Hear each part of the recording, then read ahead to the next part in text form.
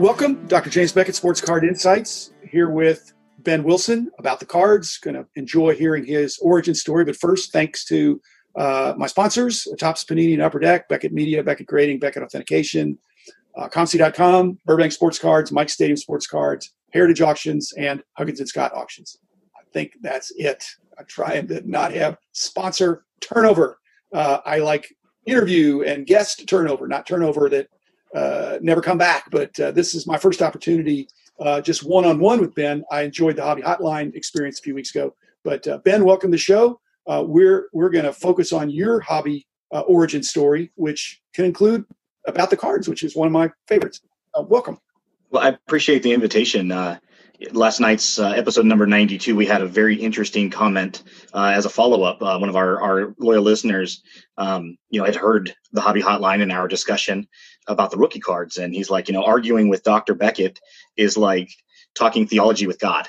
And I thought, how poignant. I love people that are passionate, and people that don't have opinions aren't much fun. So you have a strong opinion, well defended, and like I said, you kind of caused me to jump back in and look and see historically, whether I don't know, been consistent. I think there's been some evolution, but anyway, let's get to that probably is part of your hobby origin story because you're a big A's collector. But again, how did you get started collecting, and what brought you to this point? Yeah, absolutely. I appreciate it.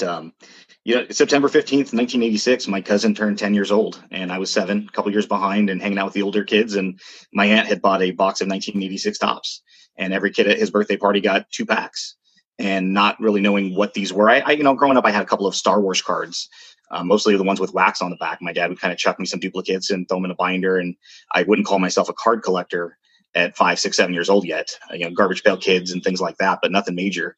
And 86 Topps the colors were gorgeous. The black borders on the top with the team color, and all the kids around the table were excited because they were pulling all of their favorite players and they knew everybody. And here I am, just like, hey, these are neat. These are different than what I've got in my binder at home. And where's Luke Skywalker, Darth Vader? Yeah, it was neat. And I went home and I put them in a binder in no particular order. And going into the following year, my dad, being a big collectible guy, he's big on toy trains. I never shared his passion for that. He got me into card collecting, and I remember him probably around March or so of '87 bought me a Beckett price guide, and I opened it up and I one card by one card went and to look to see how much they were, and I was rich. The 1986 Topps Eric Davis was $1.25 in that particular issue of the Beckett price guide, and I was like, man, I'm going to retire. I'm 7 and I have something worth $1.25, and you start spending that money. And I thought, man, this is amazing. And like most little kids, on the back of the card, you get, just fascinated by the statistics. And 87 Topps came out shortly thereafter, and it was such a beautiful set. We talk about that all the time about the cards, that it's just probably the perfect set outside of maybe, 53 Topps. Is hard to take that one off the perch. But you're coming across as kind of a numbers guy, but on the other hand, are you the aesthetics? Are you artistic as well? Because that's kind of like both sides of the brain. My dad and his brother were both painters and did some artwork. I was never, God did not grant me that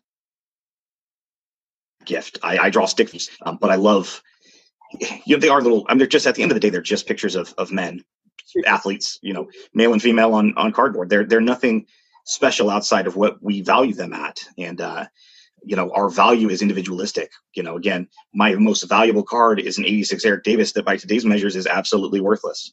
The only people that need them are those building the 86 Topps set or Reds team set. And, but yet it's my most valuable. It's not the one that cost the most. And, I even from a young age, it was always that, collect what makes you happy. And back in growing up during the junk wax era, you could pretty much collect just about everything within reason. There wasn't a whole lot of short prints and things. Everything was attainable. Certain things were regional, of course. I grew up in an era where they were releasing Mother's Cookies as stadium giveaways. Here in the state of California, they had the A's and the Giants. I think the Angels and Mariners had some as well. But you could go to all of your local, Revco and Woolworths and things and pick up the little 33 or 44 card sets. And those were great. Topps and Fleer did a fantastic job getting different things into collectors' hands, but you could theoretically collect everything. Were you collecting everything in those days, or did you pretty quickly settle in on Oakland or the A's? I mean, they were coming on pretty strong in some of those years. Were you a local? I mean, and I was just thinking, I didn't study a bio of you, but you kind of sound like an economics major or something. Are you? I am. Yeah, I've got. I have a master's in economics, and I'm halfway to a PhD. So I kind of paused school. Go for it. Whether or not, it's one of those very ambitious. I was going to wait till my young children. I got a 2-year-old and a 6-year-old. Wait till they get a little older, just because it's very difficult to find the time, especially when you're talking about such an ambitious degree. My heart goes out to you. I don't think I would have made it if I hadn't gone straight through. It's when you take a break and then you come back to it, you get out of the the study mode or not learning mode. I love to learn, but that was a challenging time. But that'd be a cool goal. A lot of hard work, Ben, but that'd be great. It sounds kind of coming out of what you're talking about, that you already think that way. So, and I've always thought that, like I said, there's these both sides of the brain, that I think there's an awful lot of people that collect that got into it because they had some sense of economics or numbers, or, that the backs of the cards were just as important as the fronts of the cards. And so you're kind of epitomizing that as well. It's tough when you have the proverbial, the devil and the angel on your shoulders, because I only collect. I don't think that this is a hobby where you can invest. And I get into many, many battles on Twitter over the economical side of things. And, it's you're battling your angel versus your demon. Everything that I've done in my entire life, from a business owner to, having an economics degree, speaks of investing in cards or flipping for a profit. And my thought is, I do this because it's a hobby. I love trading cards. I don't buy them and hope that they appreciate in value.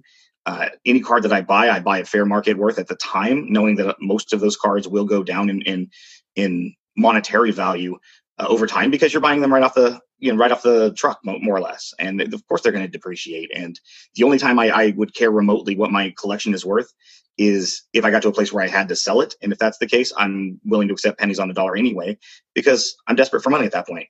Well, I really respect people that their walk matches their talk, because some of what you're saying, I think some other people might say that, but then they don't do that.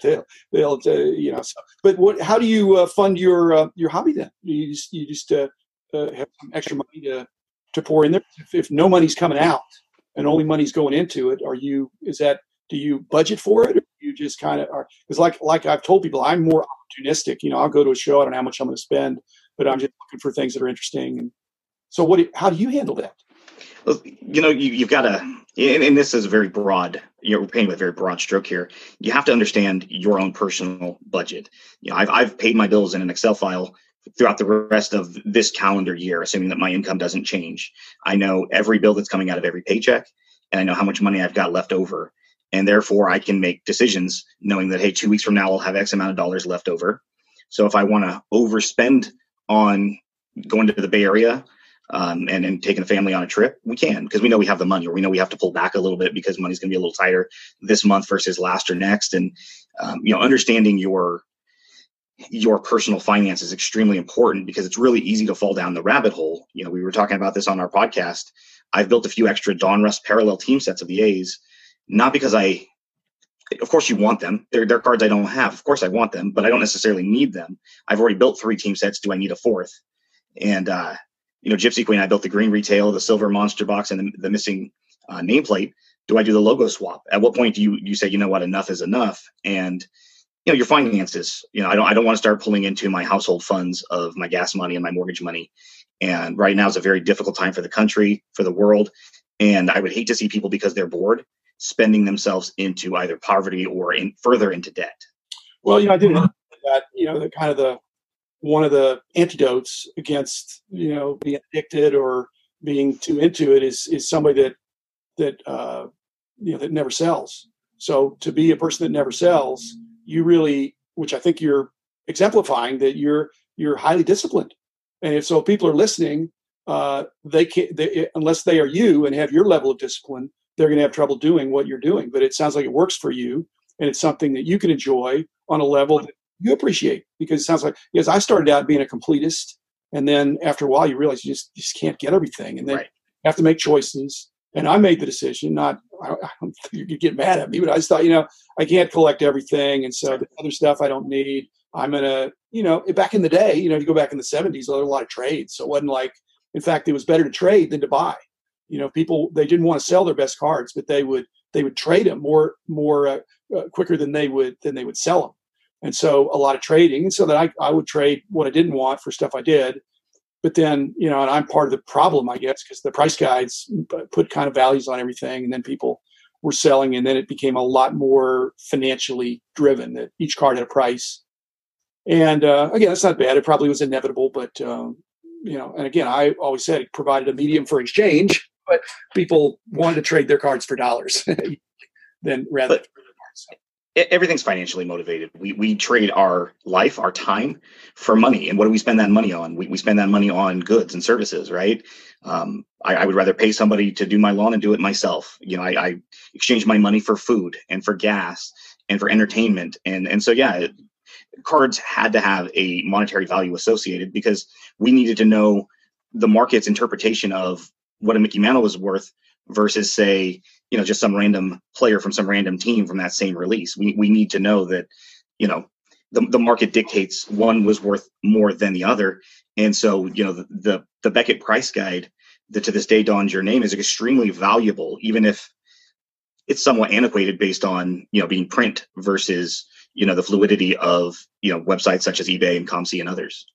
Okay. I'm not sure whether you said the price guide was antiquated or that I was antiquated. It probably just the print guide. At this point, we're pretty much out of time, Ben. Trying to keep it to 15 minutes, and you're far more interesting than 15 minutes worth of interview. So I want to get you back for another episode pretty quick here. But thanks for sharing your story.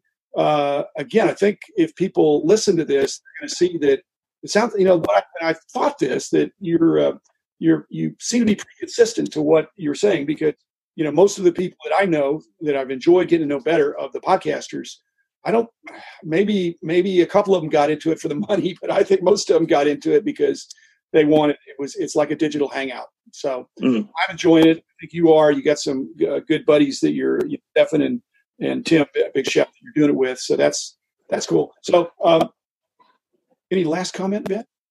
The only thing that, to end on a positive note is, define your PC however you would like. It's okay to pivot. It's okay to change.